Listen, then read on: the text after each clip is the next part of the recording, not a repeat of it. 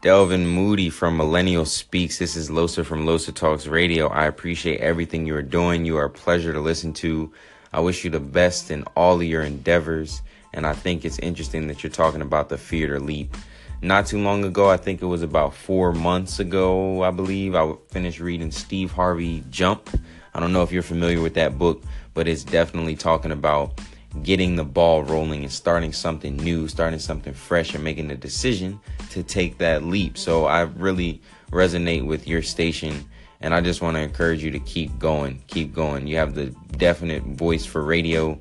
It's such an easy listen, and your content is very value added. So I just wanted to give you a shout out. Keep grinding. And this is Losa from Losa Talks Radio. I'm signing out. Hey everyone, this is your boy Delvin Moody from Millennial Speaks, and today I want to talk to you about strength. What if I told you that bamboo is stronger than steel? That's right, bamboo is stronger than steel. Today, let's talk about our concepts of what it means to be strong. Let's talk about strength, and let's talk about the power that each of us have inside of our own lives. It's going to be good. See you soon at Millennial Speaks. Hello, this is Delvin, and you're tuned on to Millennial Speaks. Today, we're talking about strength, and more importantly, we're talking about our concepts of what it means to be strong and what it means to employ strength. Dan Smith, one of the largest manufacturers of bamboo shoots in the United States, said that the concept of strength between Americans and people in Asian cultures, particularly in China, is fundamentally different. He said in America, our concept and our thoughts of strength are based upon being unable or having an inability to move. We see strength as this rigid thing that doesn't move, that doesn't break. That's what it means to be strong. He said, but in China, the concept of strength is really not based upon your inability to move, but it's based upon your fantastic ability to be flexible. That's right. That strength has a characteristic and should have a characteristic of flexibility.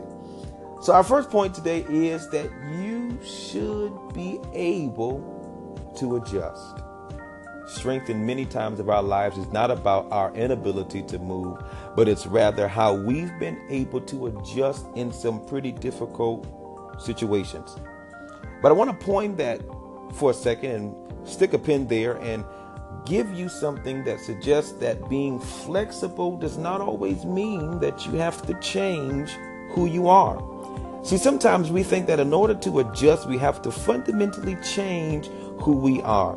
Now, January just passed. That means that the new year just happened, and I'm sure that you've been around friends and family members, or you yourself might have come into this year saying, new year, new me.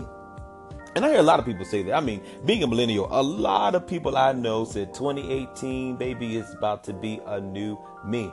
But so many times I asked them a question. I said, what's wrong with the old you?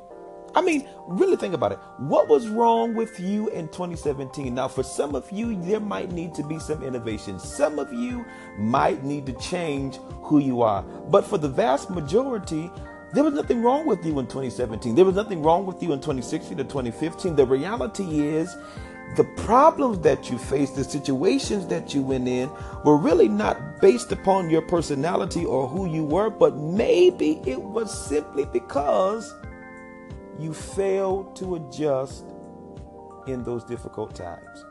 For example, summer's getting ready to come, and when summer comes, that means I like to go swimming. Now, being a human being, being a Homo sapien, right? I need oxygen in order to survive. I need to breathe air. But if I go swimming and I change my environment from an oxygen environment to therefore being submerged in water, that means, as you know, I cannot breathe underwater. It doesn't mean that the breathing me, that the person, that who I was that needs to breathe air is wrong. It just simply means that I need to adjust to my environment. If I don't adjust, if I continue to breathe or attempt to breathe while being in and submerged in water, then I can, or probably most likely without help, die. That means that my inability or unwillingness to adjust to my environment was detrimental to my life. Might I suggest to you millennials and people listening to this podcast that really your inability to adjust may have been the cause to some very detrimental things in your life. Let me tell you that you might not need to change who you are, baby. You might just simply need to adjust to the situations that you're in. Jodi Picoult said that the human capacity for burden is likened to bamboo.